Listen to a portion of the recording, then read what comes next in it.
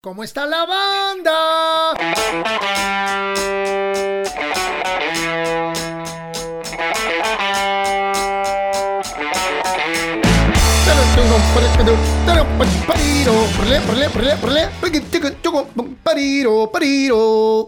Amigos, banda querida, bienvenidos a otro episodio más de este mes de enero de 2022. ¿Cómo han estado?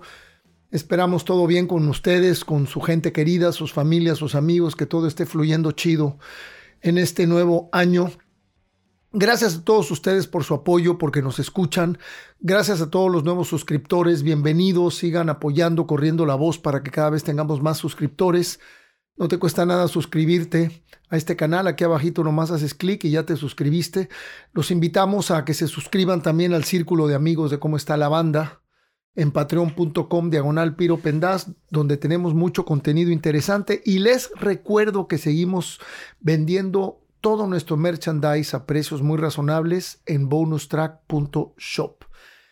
Por cierto, amigos, no sé si se dieron cuenta la semana pasada que ya empezamos a regar en el canal de YouTube y en algunas redes sociales clips con lo mejor de cada podcast.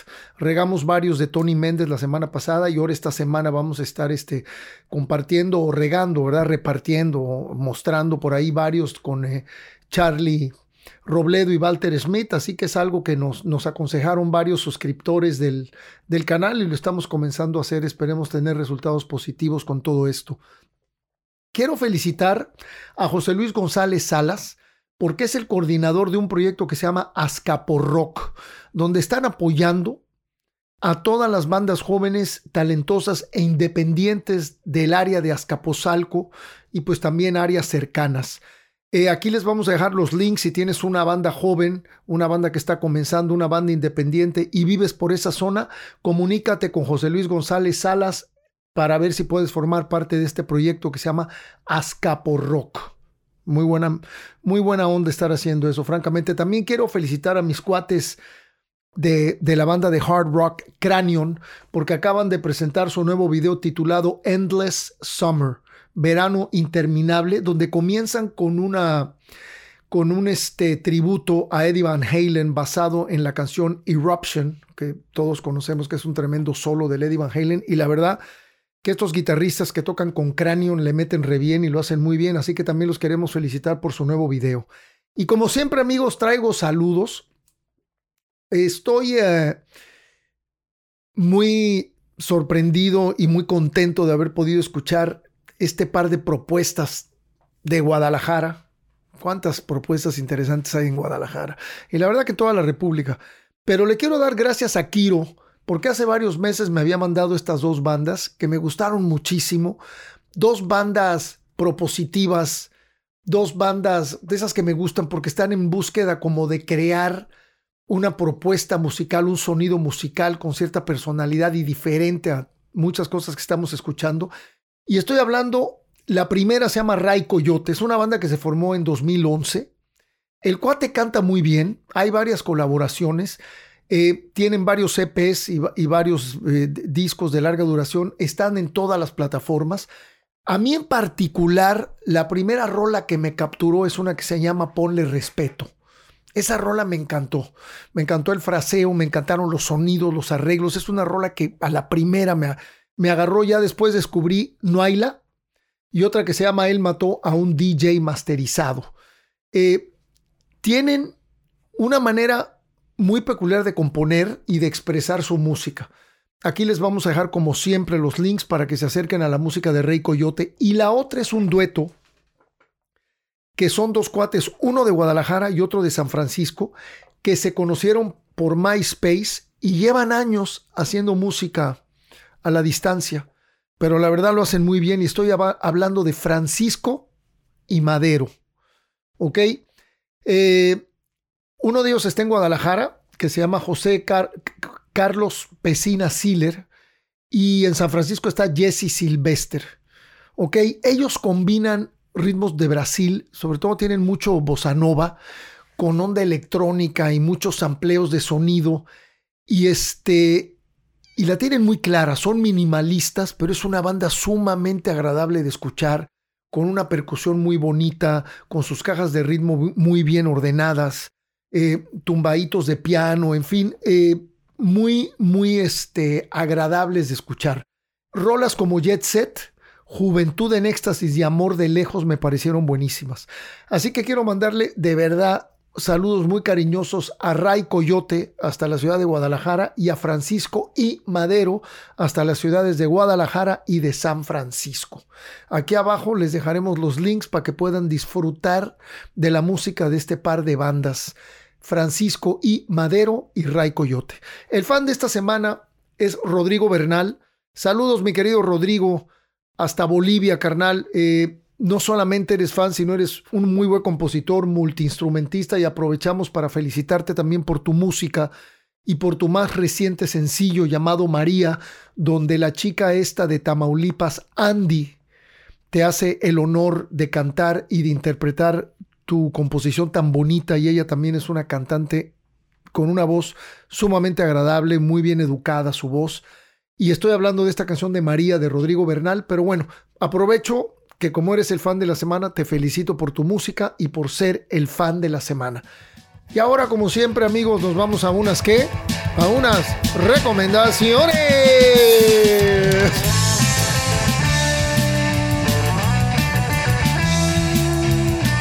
Banda querida, traigo pues uno de mis discos favoritos del movimiento punk y new wave. Y estoy hablando del segundo disco de Elvis Costello, This Year's Model. Este disco es bueno de principio a fin. Lo grabaron a finales de 1977 y salió en 1978 a principios. Y es el primer disco con The Attractions, que fue su banda durante muchos años, porque su primer disco es prácticamente de solista, obviamente con otros músicos, pero nada que ver con The Attractions.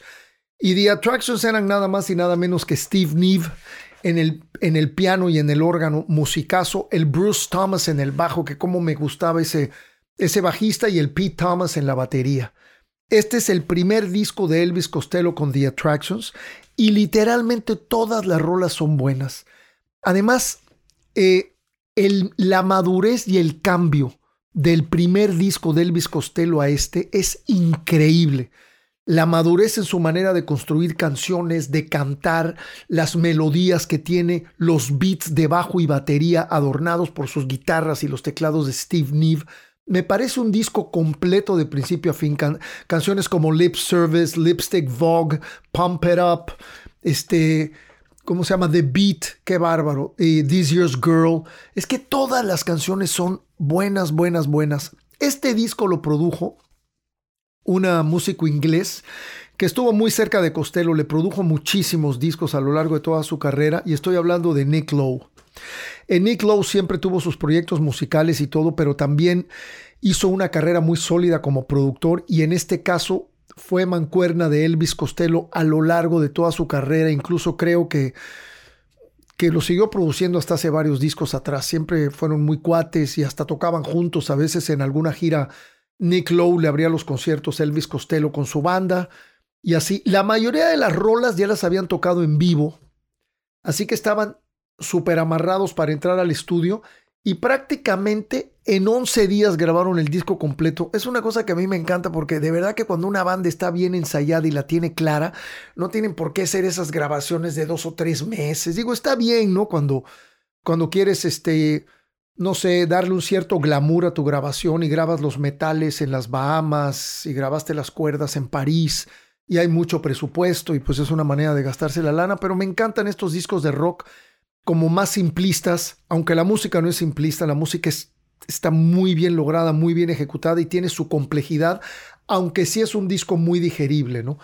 Pero me encanta esta manera como lo grabaron tan rápido, porque se ve que tenían muy clara la idea y se nota de principio a fin en este disco, donde la portada de atrás están como en un motel, la contraportada está como en un motel y Costello está como volando y los músicos están ahí como viendo qué pedo. Esta foto es muy buena con la cámara, es antigua. Resulta que en una reedición del álbum de este disco en el 2002, Costello declaró que el disco The Aftermath de los Rolling Stones de 1966 fue una influencia muy fuerte para la construcción de este disco. Yo la verdad ni lo noto, ni lo sabía. O sea, nunca lo hubiera notado. Lo apunté ahorita para ustedes como un dato interesante porque sí me pareció que valía la pena comentarlo.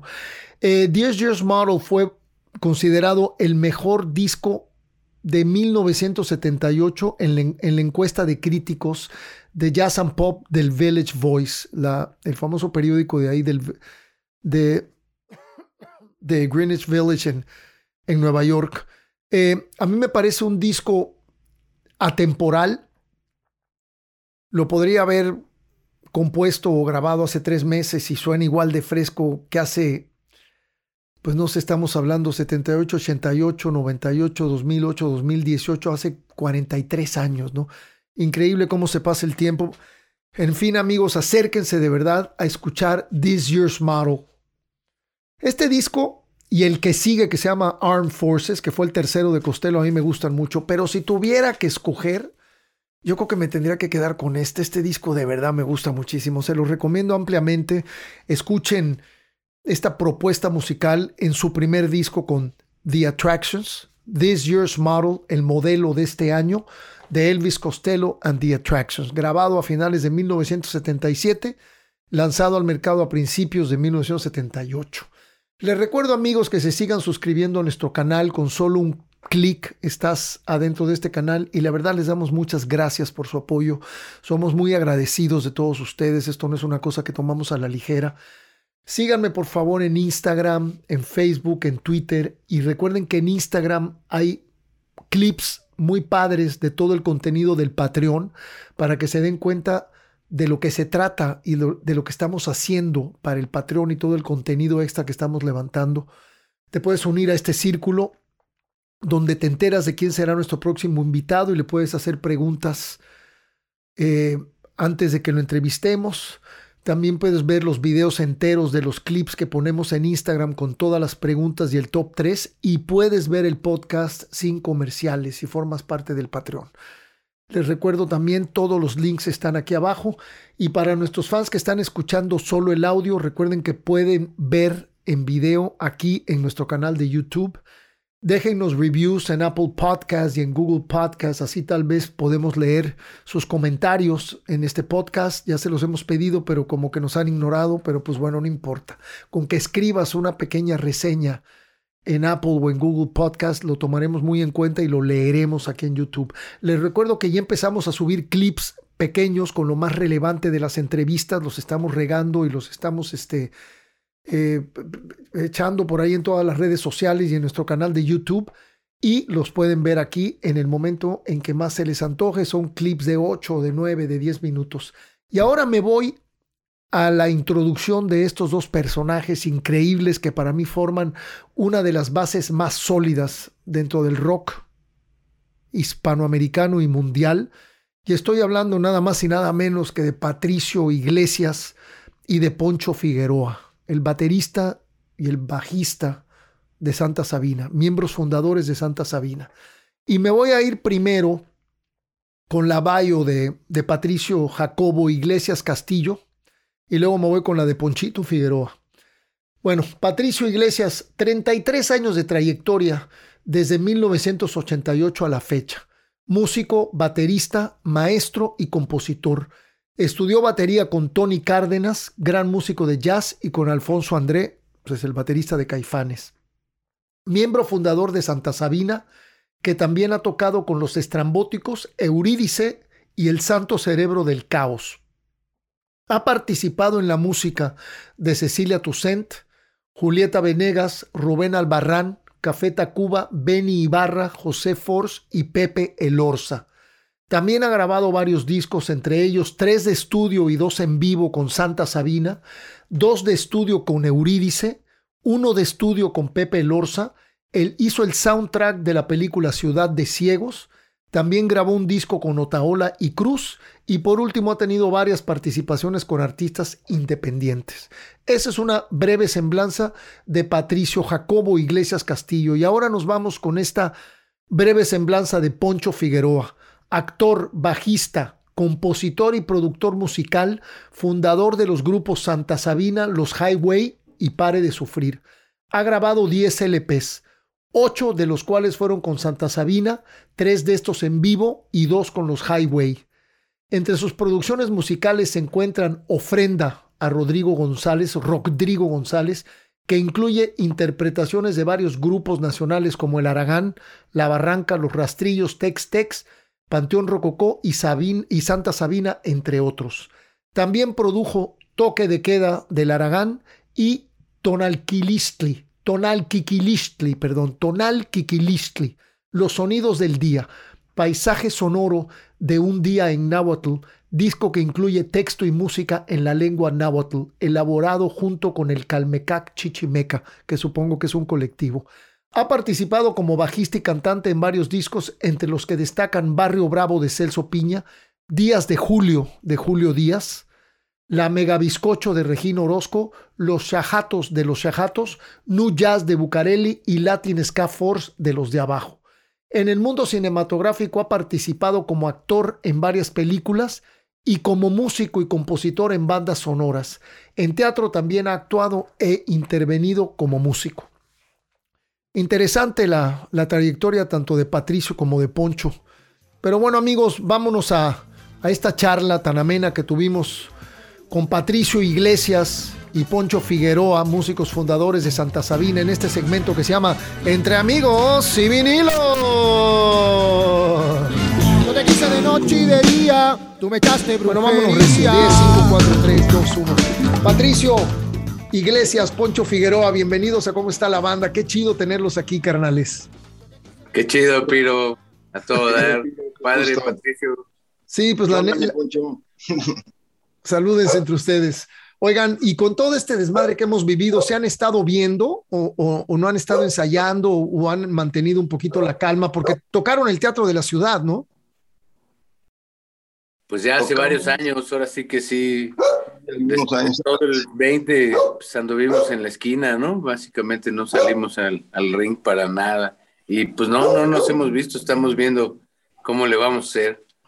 Yo pensé que habían tocado el Teatro de la Ciudad el año pasado, Poncho, Patricio. No, tocamos en el Metropolitan para nuestro 30 aniversario en el 19, me parece, ¿no? Mi Poncho. Okay. ¿O en el 20 qué fue? Pues el aniversario fue el 18 y tocamos pues, básicamente el 18. Y el 19 pues hicimos unas cuantas tocaditas, pero pues muy esporádicas. Ahí fuimos a un festival en el Gabacho y en realidad fue el 18, fue pues los 30 años de la banda que hicimos la tocada del Metropolitan, el Vive Latino, el Teatro de la Ciudad al principio y Los Pinos al final. Ok. Y ustedes se forman en el 88. Exactamente. Pues sí. Vas, carnal. Y ustedes son miembros fundadores, ¿no? Son miembros fundadores de la banda. Yo me acuerdo el Poncho que se maquillaba, cabrón. Me acuerdo cuando los vi. Yo creo que debe de haber sido como 1989, probablemente yo creo que fue en el Look. Sí. Ya y era cuando estaba todavía Pablo Valero tocando la lira, porque después entra Alex Otaola, ¿no? ¿En qué año entra Otaola? En el 94, yo creo. Sí, 95, se pasaron unos buenos años con el buen Pablo Valero. Yo quisiera que digo ahí, dense el espacio cada quien. ¿Cómo comienza el interés de la música de cada uno de ustedes? Desde un principio tú supiste que tu onda era la batería. Poncho, tú tocas piano, guitarra y luego te fuiste al bajo, o desde un principio empezaste con el bajo. ¿Les viene desde la infancia o lo fueron agarrando en la adolescencia? Platíquenos un poquito de cómo empieza todo este amor y esta pasión por la música. Adelante, mi Poncho. Gracias, mi hermano. Pues digamos que pues yo creo que eso también es una cosa que viene como de familia, el gusto por la música. Yo me acuerdo que mi papá, pues él no era músico, pero sí era coleccionista de discos. Era melómano. Era bastante melómano. Y mi mamá, pues no tenía la afición de comprar discos ni coleccionarlos, pero sí sabía canciones, se las cantaba. Y mis dos abuelas, las dos, pues eran así a la antigua, que sí, pues mi abuela materna tocaba la mandolina y cantaba. y mi otra abuela tocaba el piano y la guitarra y cantaba. Qué chingón. Era esta cosa como más de que tenías que saber cantar para la reunión familiar, pero pues sí se estudiaban, digamos, o sea, entonces mi abuela pues sí tocaba pues piezas en el piano, piezas en la guitarra y se acompañaba canciones. Y pues de ahí el gusto y mis papás y mi mamá como que siempre, bueno, un día mi papá vendía mezcal y otras cosas, pero mezcal hace muchísimo tiempo, ¿no? Cuando pues, yo tenía 7, 6 años.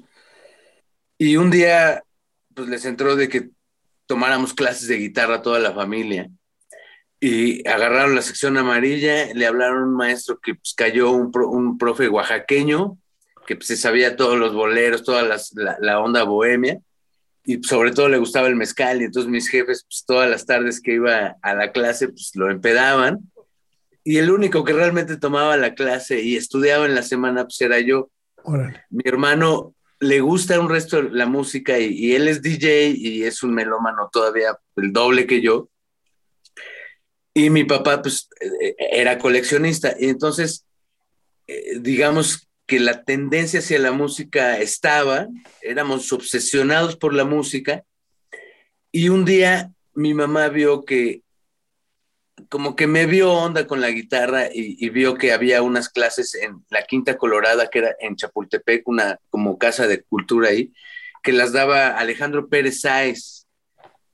Fuimos y decía clases de jazz y blues. Y fuimos y ahí conocí a Alejandro. Alejandro era el bajista de Astillero, ¿tú te acuerdas? Una Me banda acuerdo, sí, sí, cómo no. como de esta generación de jazzeros bastante nacionalistas, Sí, sí, ¿no? como en la época, si no me equivoco, de Semaforage, de Sacbé, Ajá, me acuerdo de Astillero, así a lo lejos, pero sí, cómo no. Una Pablo banda como, Anguiano, eso, y una banda como de fusión, de jazz fusion, ¿no? muy bueno. Sí, él fuera el maestro de esa cátedra y luego, por el otro lado, en la secundaria, como yo ya tenía las clases de guitarra, pues llevaba mi guitarra a la escuela y Juan Manuel Vadillo un día me dijo, oye, pues yo ya vi que tú tocas y pues el bajista de la banda ya se va a ir y pues queremos que toques el bajo. Y tenían una banda que se llamaba Cantera, era la banda de Luis Ernesto Martínez y de Juan Manuel Vadillo y de Pepe Martínez y Hugo Gatell y que era Cantera y era la banda de la secundaria, me invitaron a tocar. Yo nunca había visto un bajo, no sabía realmente qué era un bajo, pero pues nunca dije, ni pregunté. Yo les dije, sí, va. Y Pepe, que era, pues, para quien lo conozca, era un como, además de ingeniero de grabación después y de audio, era muy hacendoso y entonces él había hecho un bajo con una guitarra, le cambió el puente y le puso cuerdas de bajo y pues básicamente era una guitarra pero con cuerdas de bajo. Acústica. Acústica. Órale. Y me enseñó así como pues, la vuelta de las rolas y así empezamos a ensayar. Luego realmente como que se deshizo la banda y un año después vi tocar a Luis Ernesto con un bajo que habíamos comprado, con una tocada que hicimos. Órale. Y tocaba increíble. Y ese fue el detonador, así como que dije, no, pues tengo que comprarme mi bajo porque, o sea, yo ya estaba como enamorado de la música, pero como que el bajo, pues hasta ese momento fue el símbolo de la onda y ya, pues después de eso me dediqué como seriamente al bajo y tuvimos Cantera. Cantera tocó en una fiesta de cierre de año de una escuela que se llamaba El Icari, en donde Alejandro Pérez Sáez era el maestro, y el que nos llevó a tocar era Pablo, porque era mi amigo como de la calle. Nos llevó a tocar a Cantera y ahí estaban los psicotrópicos, y ese es como, pues, como el encuentro con la generación. Ahí conocí a Pablo más de músico, y ahí me di cuenta realmente que tocar en vivo con una banda, pues, era como, pues, la onda, ¿no? Claro. Qué chido. Oye, ¿y ese primer bajo qué fue? Ese primer bajo, ese primer compañero que tuviste, ¿qué era? Pues el primero fue este que hizo Pepe, que era una guitarra así. Bueno, y sí, luego y luego. compramos con una tocada, compramos un La Voz tipo electroacústico, tipo el de Paul McCartney, que es este cuerpecito de violín. Ok. Y se quedaron con él, Luis Ernesto y sus papás, pues decidieron que era como de la banda, el bajo, y que pues... Y ya después yo con mi dinero me compré un Sonatone. Claro. Mi primer bajo fue un Sonatone que pues realmente pues era una marca mexicana, pues lo más sencillo que había, básicamente. Eran buenos para la batalla, ¿no? Igual los amplis. Eran para la batalla, ¿no? Ahora realmente hasta creo que son medio unos clásicos si consigues un Sonatone, según yo todos los desarmaron, ¿no? Está bueno. Y tú, Patricio, cuéntanos, mano, ¿cómo comienza este amor por la bataca, por las percusiones? ¿Cómo te da por ese asunto? Fíjate, en mi caso es un poco medio accidental porque, oye, qué gusto estar contigo, mi querido Piro. Igualmente, señores, me da mucho gusto tenerlos aquí de veras en este espacio. Esta es su casa y no será la primera vez que van a estar por acá, ya verán. Qué buena onda, Piro, de veras. Tengo buenos recuerdos de esta pequeña amistad, porque realmente nunca hicimos así mucho tiempo amigas, pero sí, siempre nos caímos muy bien y nos tiramos muy buena vibra. Pues mira, yo resulta que mi tía que me lleva como 9 años, pues que funge más bien como hermana, tenía su galán que era rock and rollero, güey, en aquella época donde yo tendría que unos 12 años, 11 años, tenía un grupo que se llamaba No Tan, me acuerdo. Y entonces, en su casa, en la casa de ambos, porque mi tía pues, fue muy precoz y se salió a corta edad de casa de mi abuela, de mis abuelos, tenían una batería. Entonces, pues sí se me hacía una especie como de alien, güey, como de monstruo ahí, como, pues raro, güey. De hecho, me subí la primera vez a una batería a los 12 años ahí, y la verdad se me hizo pues muy incomprensible, cabrón. O sea, dije, ¿qué monstruo es no? Esa fue la primera vez que me subí a una bataca.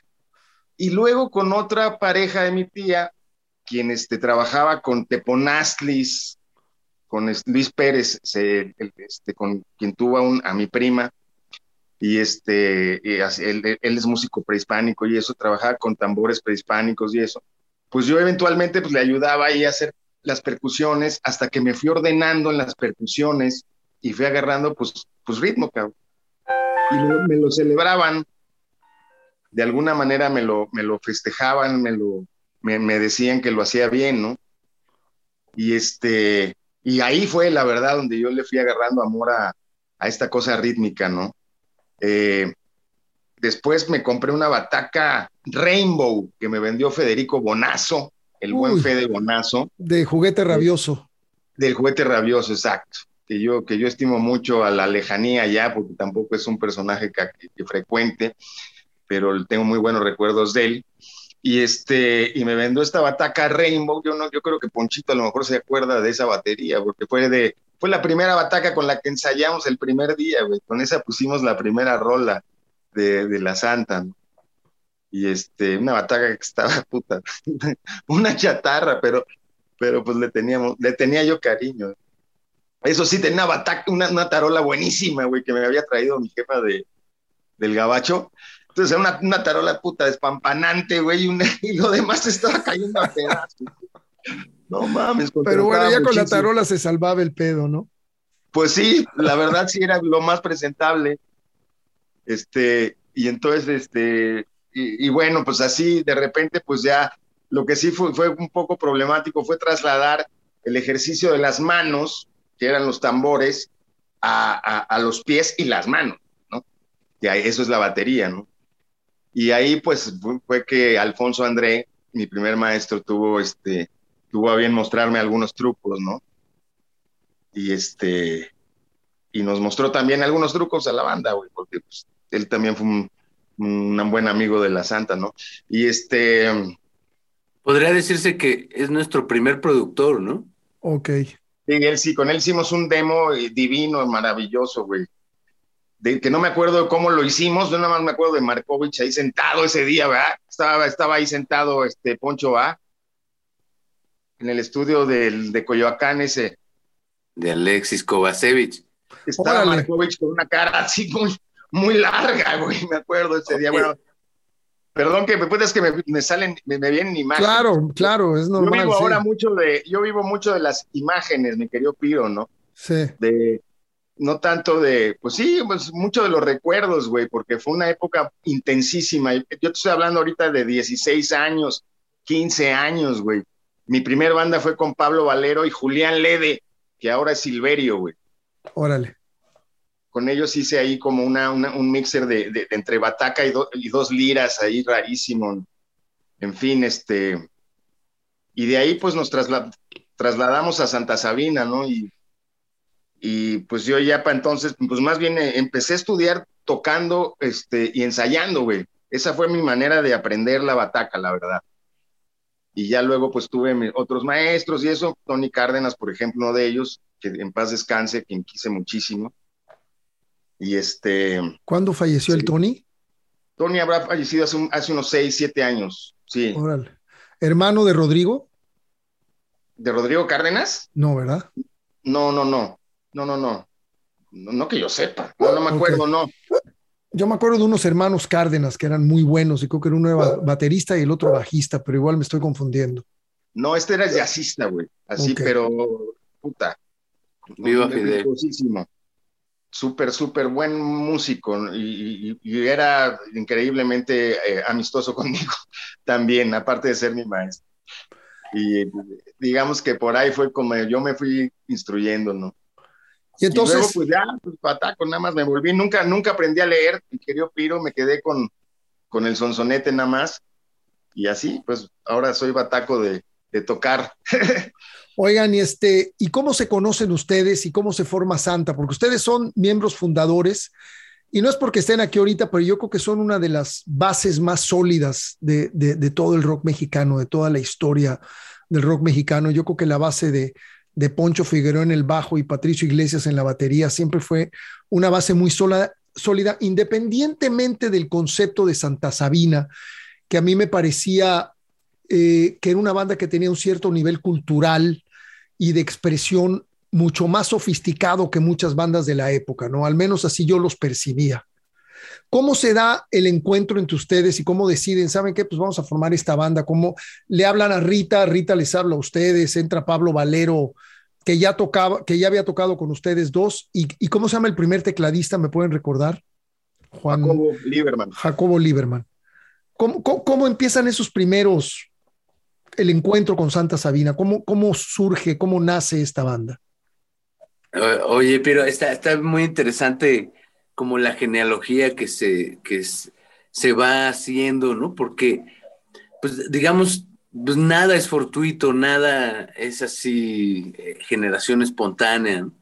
Ahorita, como recapitulando un poco en nuestra historia, pues para resolver un poquito esta pregunta que estás haciendo, en realidad, pues es como hacer una historia de la historia de las historias de una generación, ¿no?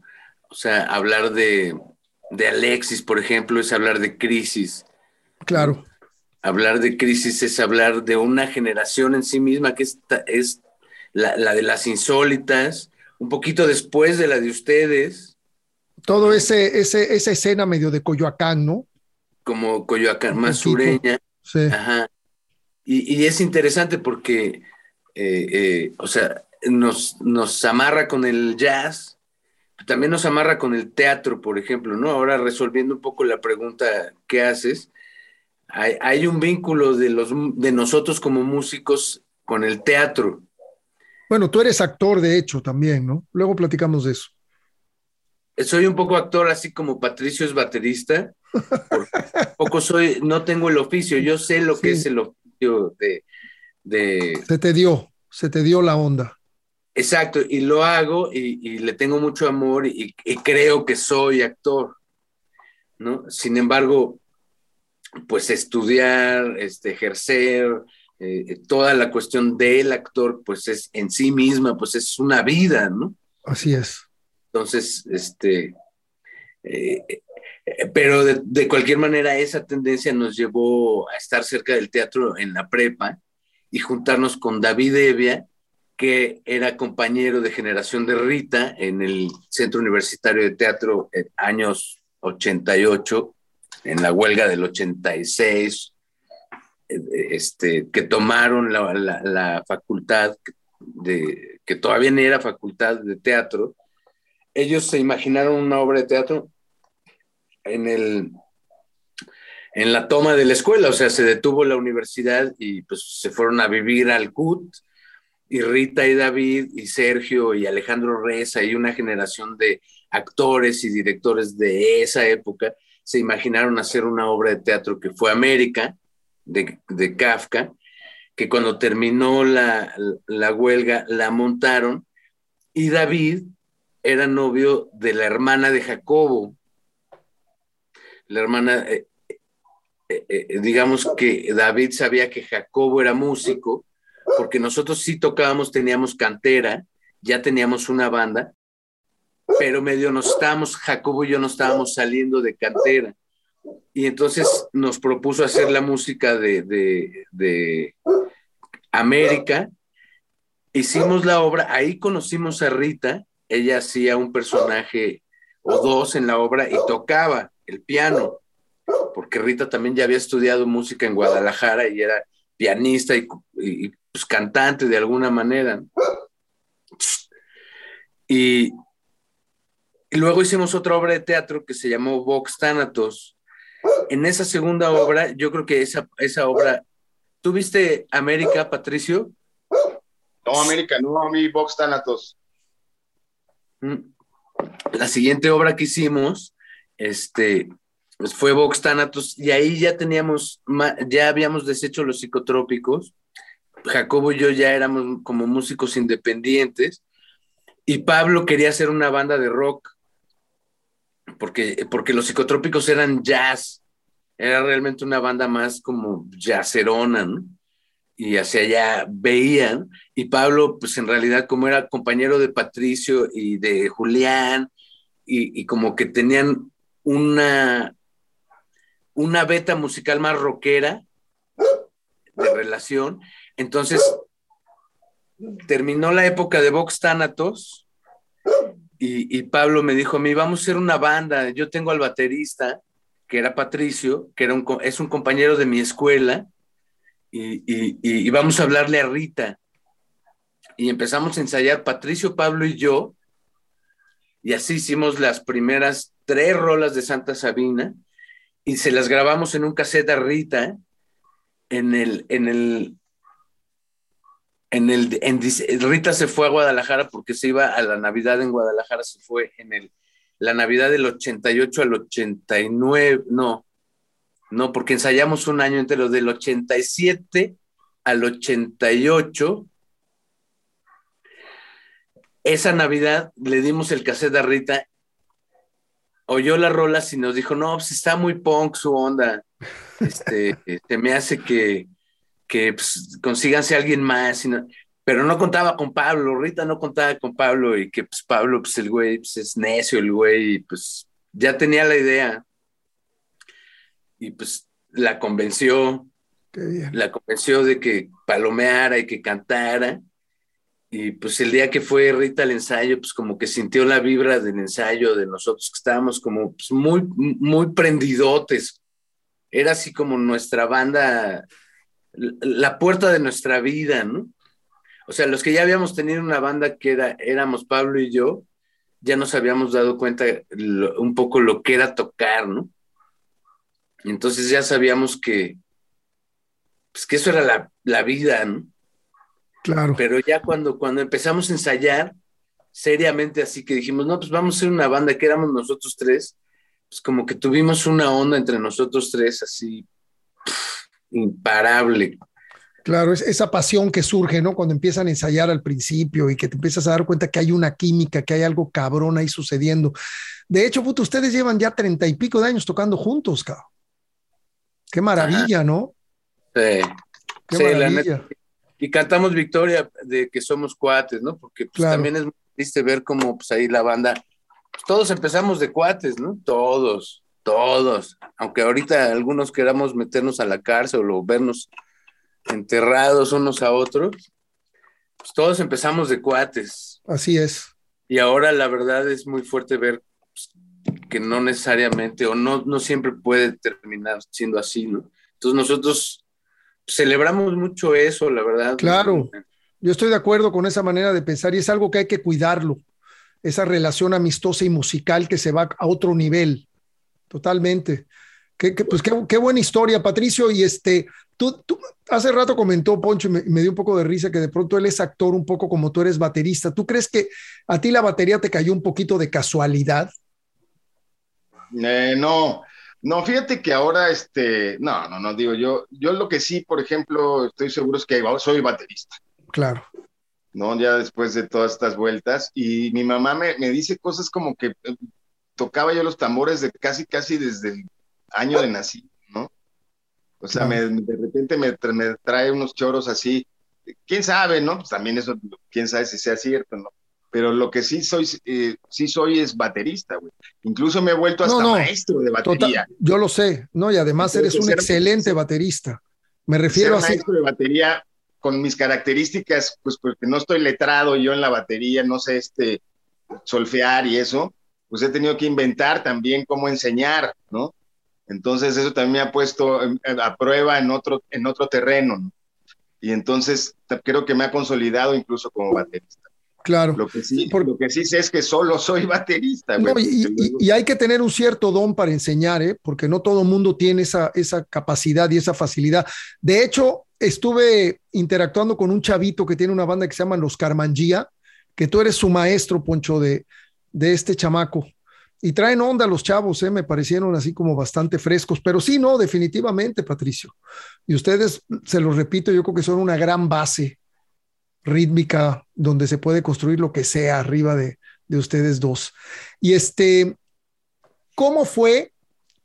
Porque hace rato mencionaste a Markovich y estaba la imagen de Markovich ahí como raro. Sin embargo, había una química y una amistad y algo fluyendo muy chingón con el buen Alfonso. Pero Markovich produjo el primer disco de Santa Sabina, ¿no? ¿Cómo se dio ese proyecto? ¿Cómo se sintieron? Porque después también me gustaría que platicáramos un poquito de Adrián Beliú, que es un músico que yo admiro muchísimo, y el hecho de que hayan ustedes estado con él haciendo un disco, me imagino que ha de haber sido una experiencia fuera de serie. Pero platíquenos un poquito de ese primer encuentro con Markovich como productor del primer disco de Santa Sabina, que sale bajo Culebra, ¿no? Si no me equivoco, sale bajo el sello de Culebra. ¿Cuántos perros tienes, Poncho? Tengo 4, pero solo una ladra y ladra como las 4, cabrón. ¿Y qué razas son? Son 3 labradoras y una ahí callejerona. En la calle, está bueno. La que le dicen por acá. Qué chido. Me encantan los labradores, son perros enormes. Y entonces, platíquenos un poquito de esa experiencia, de ese primer disco, porque no es fácil meterte al estudio y menos con un productor tan exigente y con cierta disciplina como lo es Alejandro Markovich, ¿no? Sí, claro, hay que pensar que tenía que 23 años, ¿no?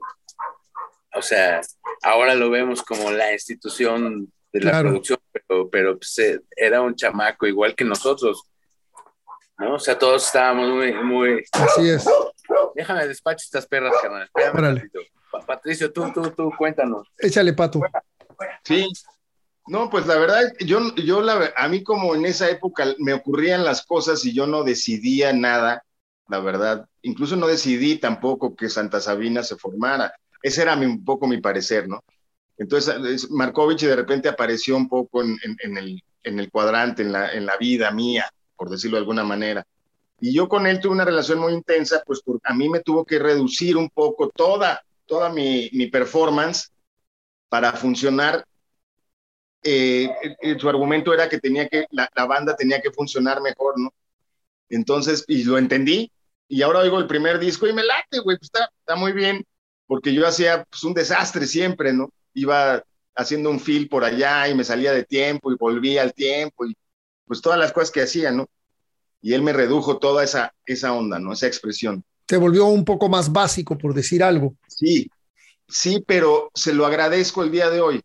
Qué bien. O sea, hoy, en ese momento, puta, me sentí mutilado. Claro, claro. Y aparte había como una rencilla, había como una cosa que no era del todo así como en mi caso. Claro. Yo creo que con Rita él fluyó muy bien y él tenía muy claro, por ejemplo, que era para la voz para quien había que funcionar, ¿no?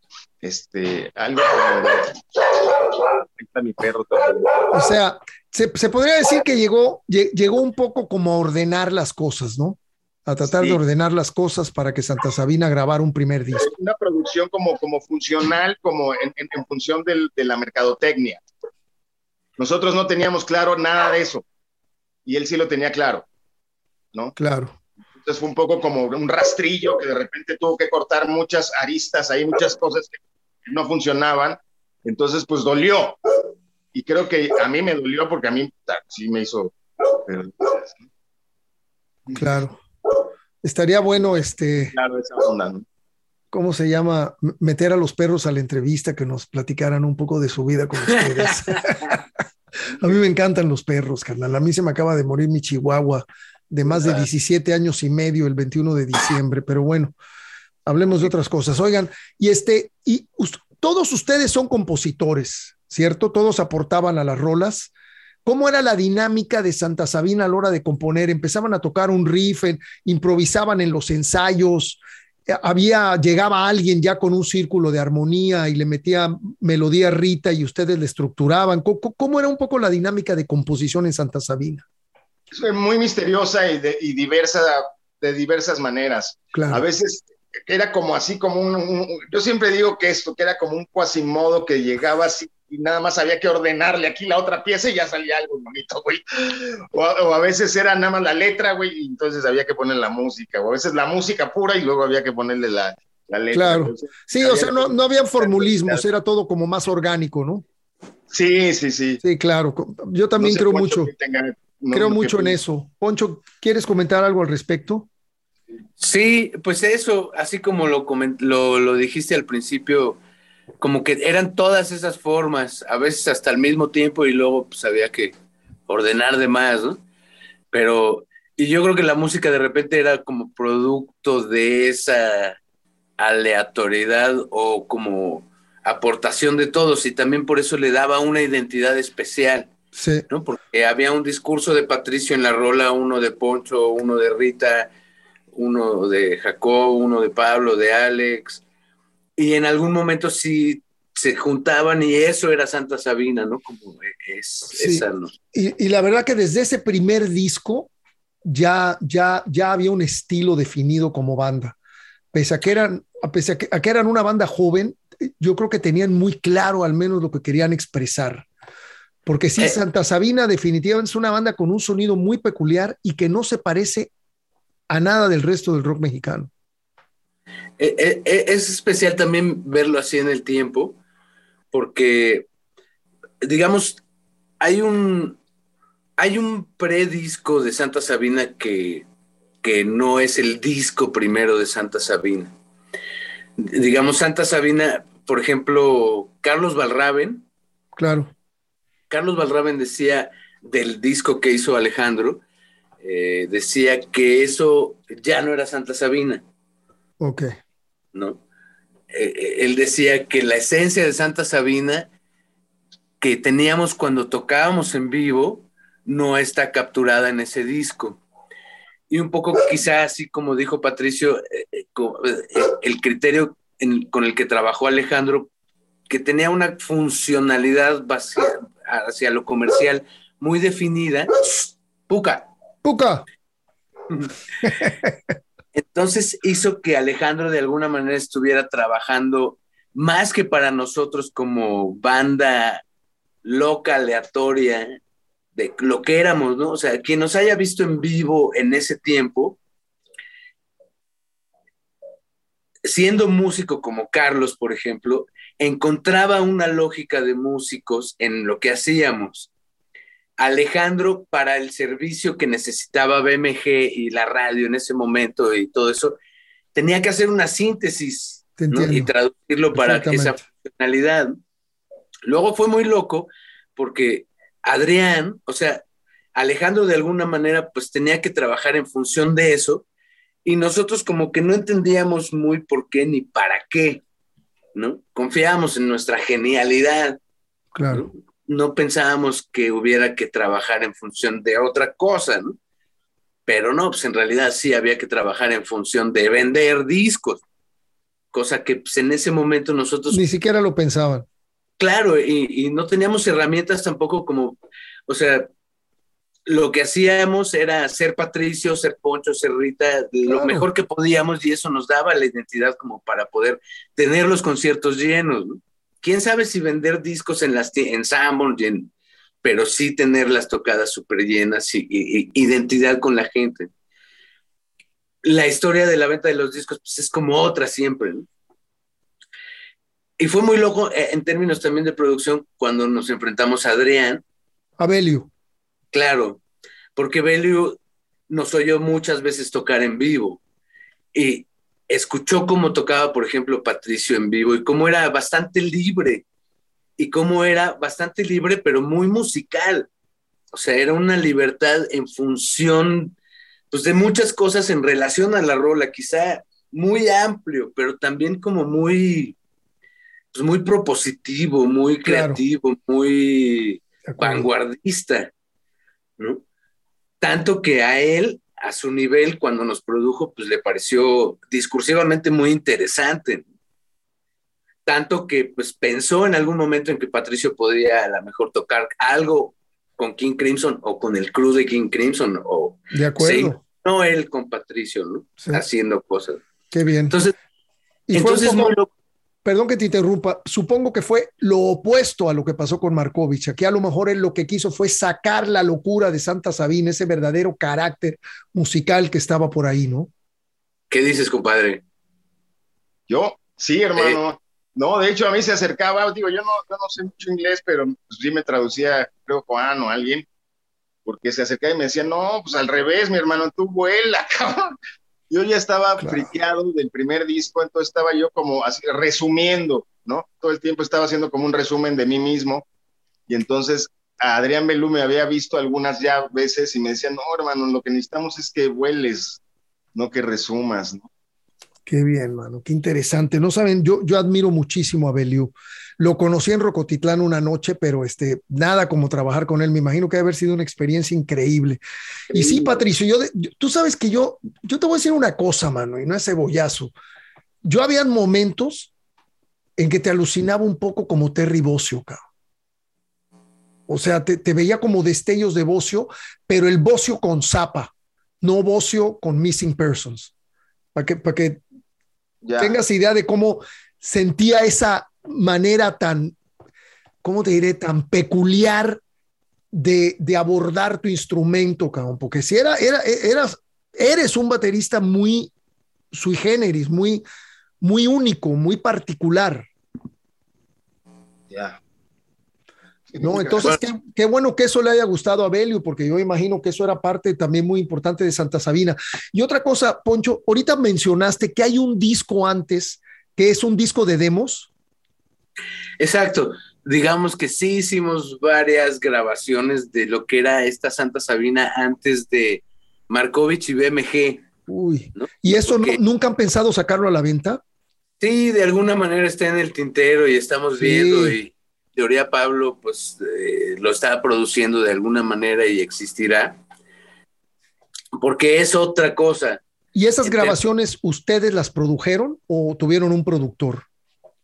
no, muchas son en vivo, de conciertos, de que los Inges las grabaron, algunas son de que tuvimos dos demos antes de con Markovich, uno que hicimos con Alfonso en el estudio de Alexis Kovacevic, en una portaestudio de 4 canales, que es una maravilla de demo, Una es de esas así, Tascam, una Tascam, era sí, una sí, Tascam con cassette. de cassette. Sí, claro. Y el otro lo hizo Memo Méndez Guiú en Golden Studios, ya en carrete, pues no sé si de media pulgada o algo así. El, y eso, entre eso y los conciertos, tenemos pues, como más de 15 rolas. Uy, mano, eso, yo digo que deberían de sacar eso a la luz, mano, aunque sea en una versión digital y bien chingón y que lo mastericen bien cabrón. La verdad que yo creo que sería muy atractivo para todos los fans y toda la gente que espera algo de Santa Sabina, y además es histórico, ¿no? Porque son los inicios de veras. Golden era el estudio aquel que estaba en Lomas Verdes, ¿no? Ese mero, El del sí. Carlos Ávila de los Babies. Sí, ya me acordé. Sí, ahorita que lo dijiste me quedé pensando. Ahí grabamos nosotros en La Mira y el Tri grabó Simplemente, más o menos en la misma época con Ricardo Ochoa, y también Kenny grabó Juntos por el Rock. En la época de Com Rock, casi los 3 discos todos como en un mes. Era bueno ese estudio. Sí, cómo no. Sí, bastante decente. Y pues sí, ahora sí. Hay una grabación de la primera tocada de la banda que está totalmente perdida, pero existe. Y es una grabación que hizo el Tiki con su grabadora así de periodista. Y luego hace unas entrevistas. Y sabemos que es la primera tocada porque Rita durante el concierto se la pasa preguntando si ya llegó Julián, el guitarrista de Los Simples Mortales.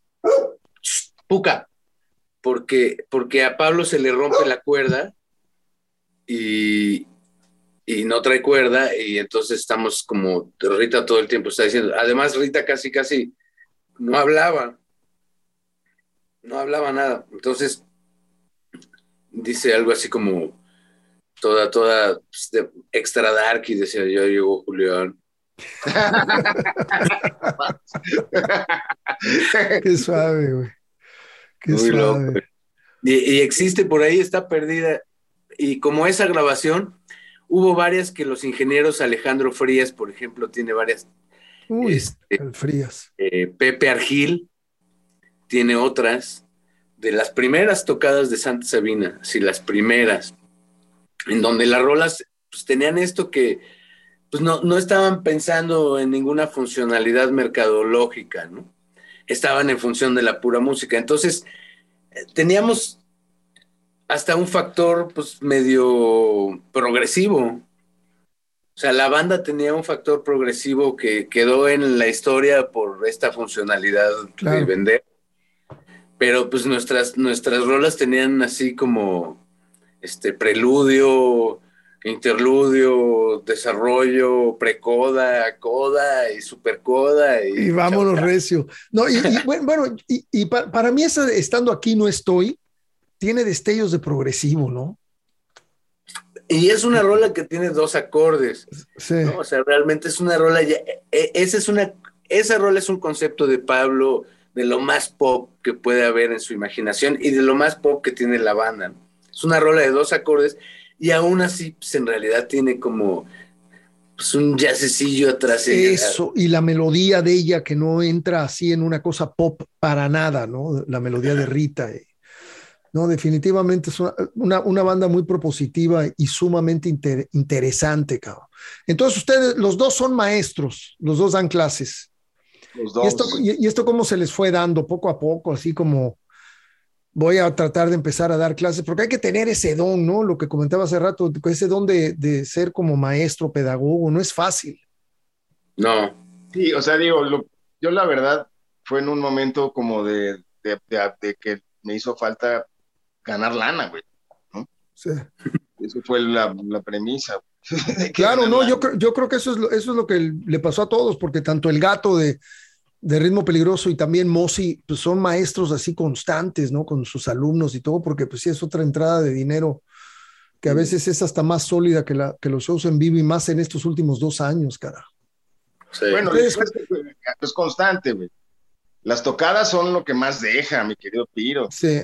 Sí, pero cuando tocas 1 o 2 veces al mes, güey, y cuando viene esta madre llamada COVID, que de 20 o 30 shows al año, de pronto se quedaron 1 o 2, y streamings además, cabrón. ¿Ustedes cómo han visto todo eso? ¿Cómo se sienten ustedes ahorita? ¿En relación a las tocadas? En relación a su vida como músicos, cómo ven el futuro.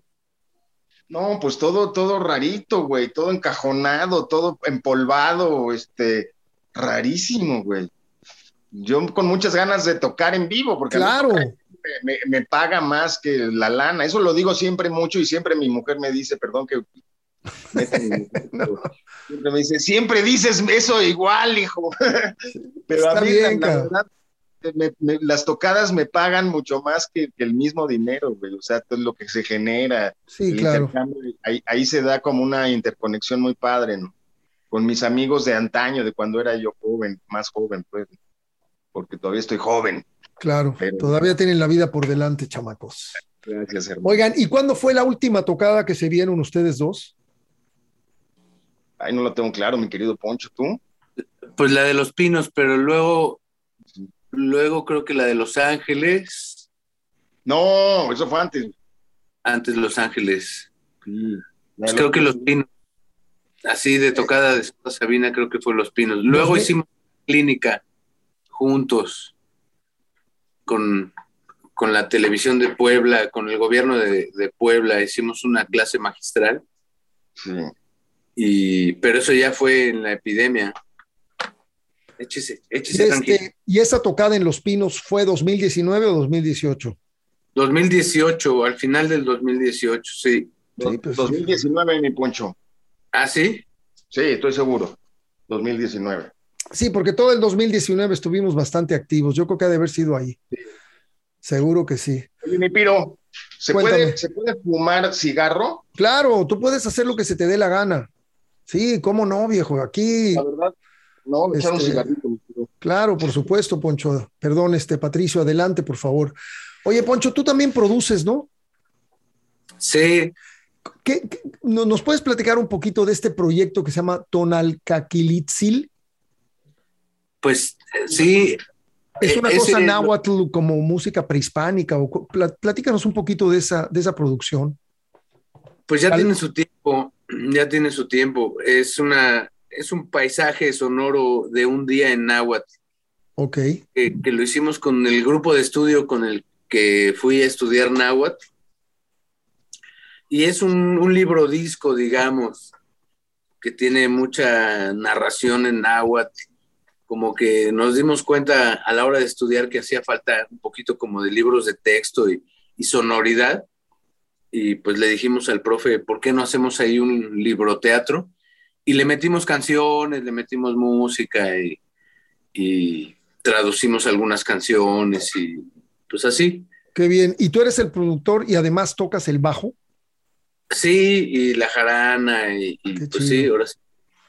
Coordinador también. Completamente fuera de todo lo que habías hecho antes, ¿no?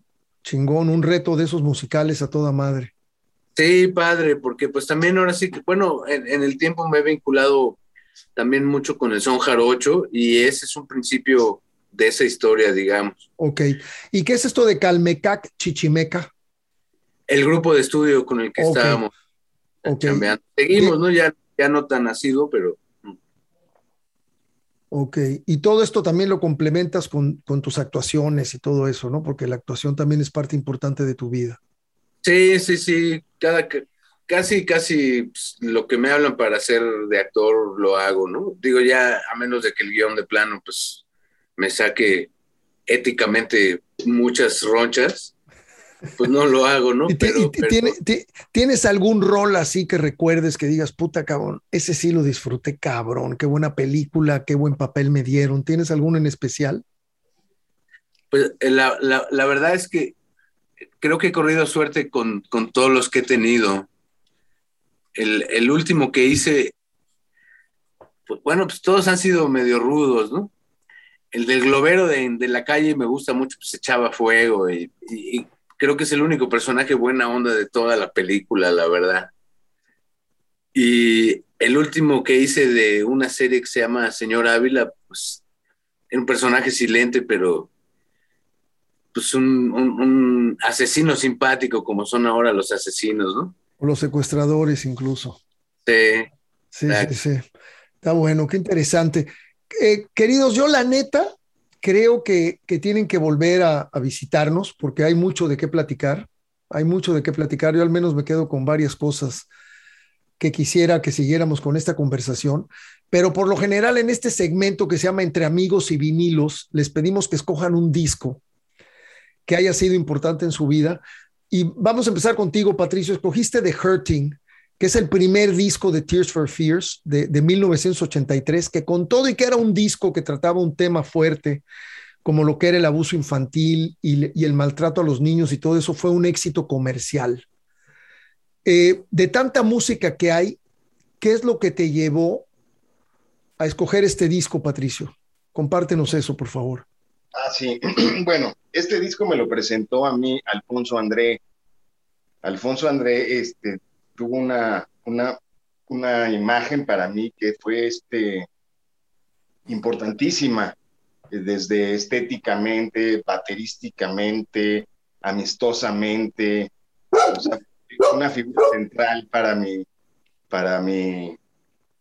mi vida en aquellos ayeres. Yo lo conocí cuando tenía 14 años. Claro. Entonces, y es un disco que en su totalidad me gusta. Iba a poner otro disco, pero me gusta la mitad. Entonces, tuve que hacer, como dijiste, ¿qué disco les gusta todo? Pues ese me gusta todo. En realidad eso fue lo que... Yo no hablo mucho inglés y no sabía bien de qué se trataba. A mí hay una rola particularmente de ese disco que me estremece muchísimo. Debo confesar que nada más alcanzo ¿cómo se dice? Cuando uno entiende poquitito de lo que dicen, ¿no? Okay. Pero la música me llega gruesísimo. Y sobre todo la memoria, ¿no? La memoria de aquellos ayeres con la lagarta, ¿no? Con Alfonso. Claro. En esa época Alfonso estaba con las insólitas imágenes de Aurora, ¿no? Estaba en la transición, empezó a ser mi maestro justo cuando se estaban volviendo Caifanes. Okay. Él vivía en la Quiñonera. Sí, me acuerdo de esos años a lo lejos. Oye, ¿y cuál era te gustaba la rola de Mad World? No, sí, esa me fascina, pero me gusta Memories Fade. Ok. Que no fue de los sencillos, sin embargo, no, es un rolón. Pero es un poema, es una delicia. Para mí también, estoy de acuerdo, es un gran disco y Tears for Fears para mí es una gran banda también, ¿no? O sea, qué bárbaro, qué arreglos, qué sonidos tenían en esta época de los 80 en que todo el rock sonaba tan grande, ¿no? Yo soy muy fresa. Yo, a diferencia, por ejemplo, de mis compañeros de Santa Sabina, ellos son más letrados y son más cultos, cabrón. Yo no, yo venía como del pop ochentero de Square Rooms. O sea, yo venía cosas como muy, híjole, terrible. Esa la cantaba un actor, cabrón. Sí. Esa la cantaba un actor que yo lo conocí aquí en México. Puta, ¿cómo se llamaba ese güey? Square Rooms. Puta, pinche rola, sí. O sea, yo de esa onda, güey. Yo era de ahí, entonces Tears for Fears era Shout, era Everybody. Sí, ese Songs from the Big Chair, es el disco de Songs from the Big Chair, es un pinche discazo, cabrón, también, ¿no? ¿Cuál es ese, el de Shout? El que trae Shout. Y que trae Shout, Everybody Wants to Rule the World. Esa es una rola increíble. Sí, son una gran banda, cabrón. El ritmo de esa rola me lo enseñó uno que fue muy, muy amigo del Yeyo. El Yeyo fue un amigo mío también muy... No, pues mi carnal, cabrón. Varias veces nos vimos con el Yeyo contigo, me acuerdo. Sí, pero el Yeyo era muy, muy cercano. Y Mike, ¿cómo se llamaba? Mike Portillo.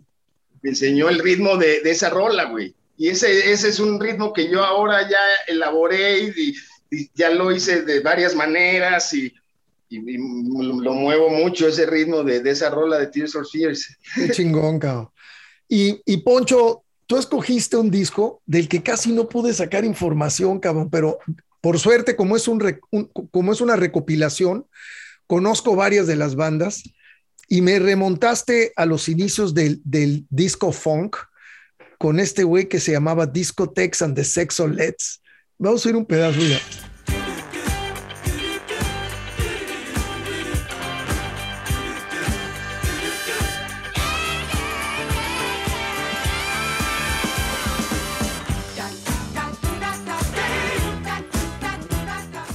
Esta pinche rola cool, cabrón. Pero me sorprendió mucho, Poncho, porque yo siempre digo, yo diría que eres una persona que le gusta mucho el funk, ¿no? Porque siento que en tus bajos hay esta onda, también hacías slap y, o sea, tenías muy buen control sobre tu instrumento, pero nunca pensé que te fuera a gustar el disco. Sin embargo, hace rato te comentaba que para mí probablemente lo más bonito del disco music fueron los bajos, cabrón. Entonces el disco funk, ya cuando mezclas a este James Brown, que también viene en este disco, para empezar el disco se llama Bailando Bumping con música negra. No, y es una recopilación muy pacheca. Platícanos, hijo, ni siquiera pude averiguar el año de dónde es ese disco.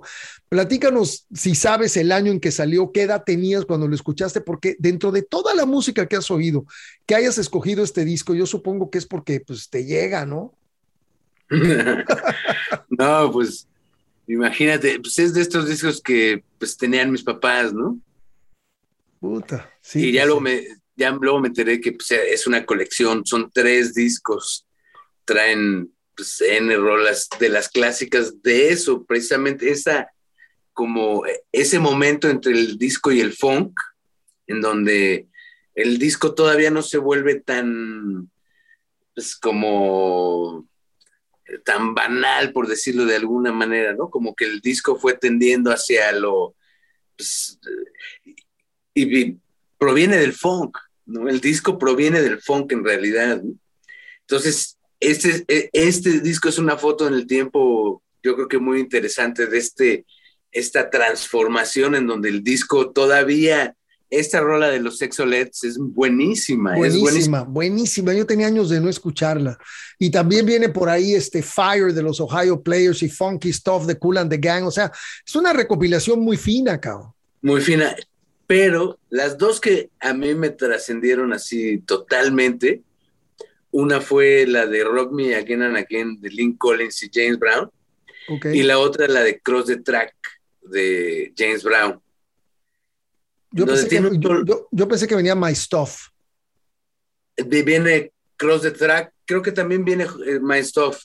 Sí. Vienen 3 o 4. Es que como son 3 vinilos, puede ser que en otro venga esa que tú mencionas ahorita.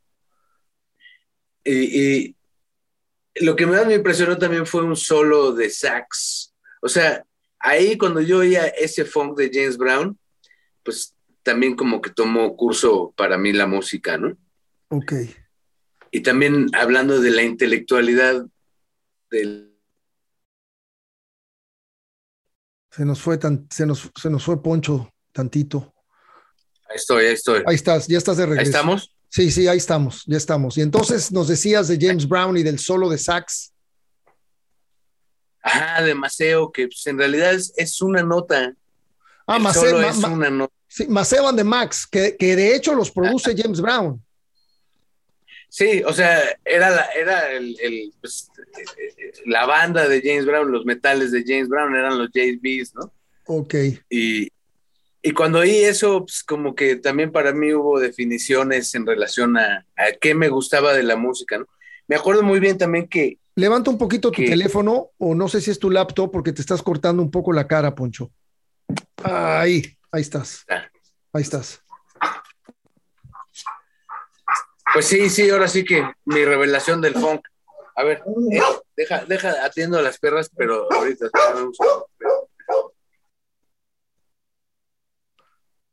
Patricio, ¿y qué planes, mano? Pues ahorita que me diga el Poncho, ¿no? Sí. Sí, la neta. Sí, pues lo que venga, ahora sí. Claro. Que, ¿no? Sí, no, ya, yo espero que este año ya podamos empezar a tocar un poco más en vivo, man.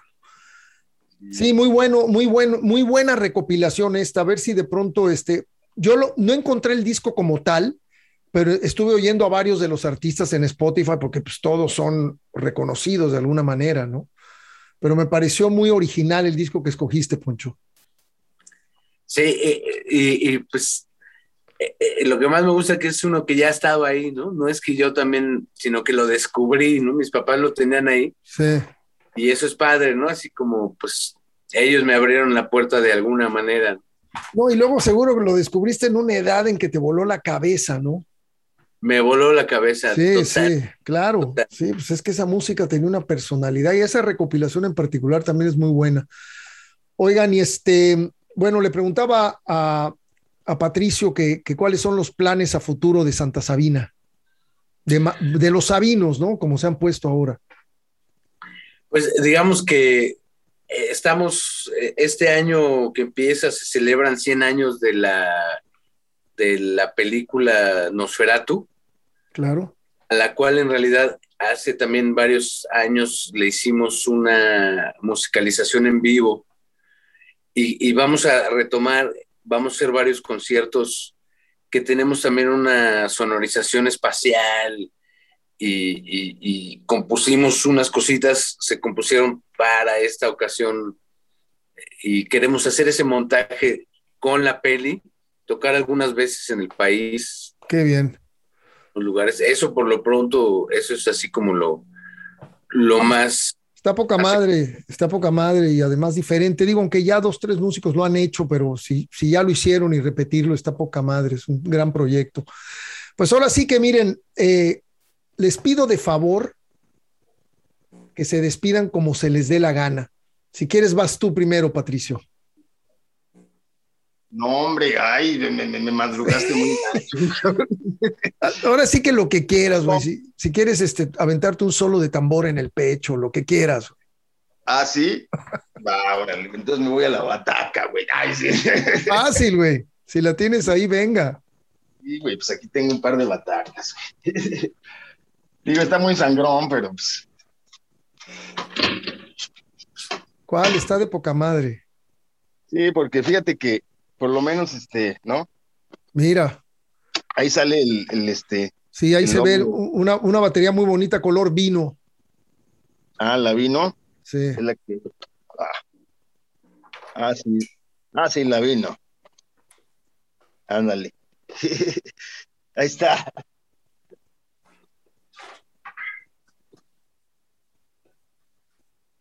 No, pues no se me ve la cara, pero pues.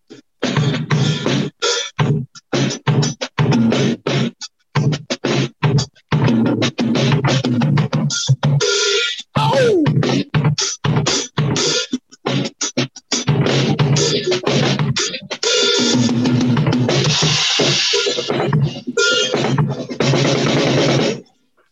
Gracias, Patricio, por haber estado aquí en Cómo está la banda. Qué chido, carnal, desde tu casa tocándonos la tambora. Tú, Poncho, despídete como quieras, güey. Ya te colgaste el bajo, cabrón. A huevo.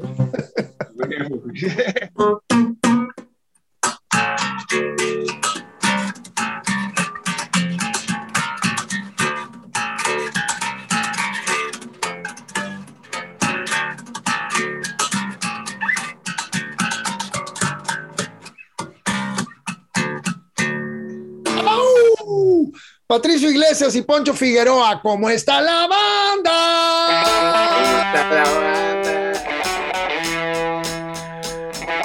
Qué chido, carnal. No, poca madre, cabrón. No, yo creo que tenemos que hacer otro, ¿eh? Vamos a hacer otro, güey, porque yo quisiera haber ahondado en más cosas, haber hablado un poco más a fondo de Belio. Pero está poca madre, güey, porque es la primera vez.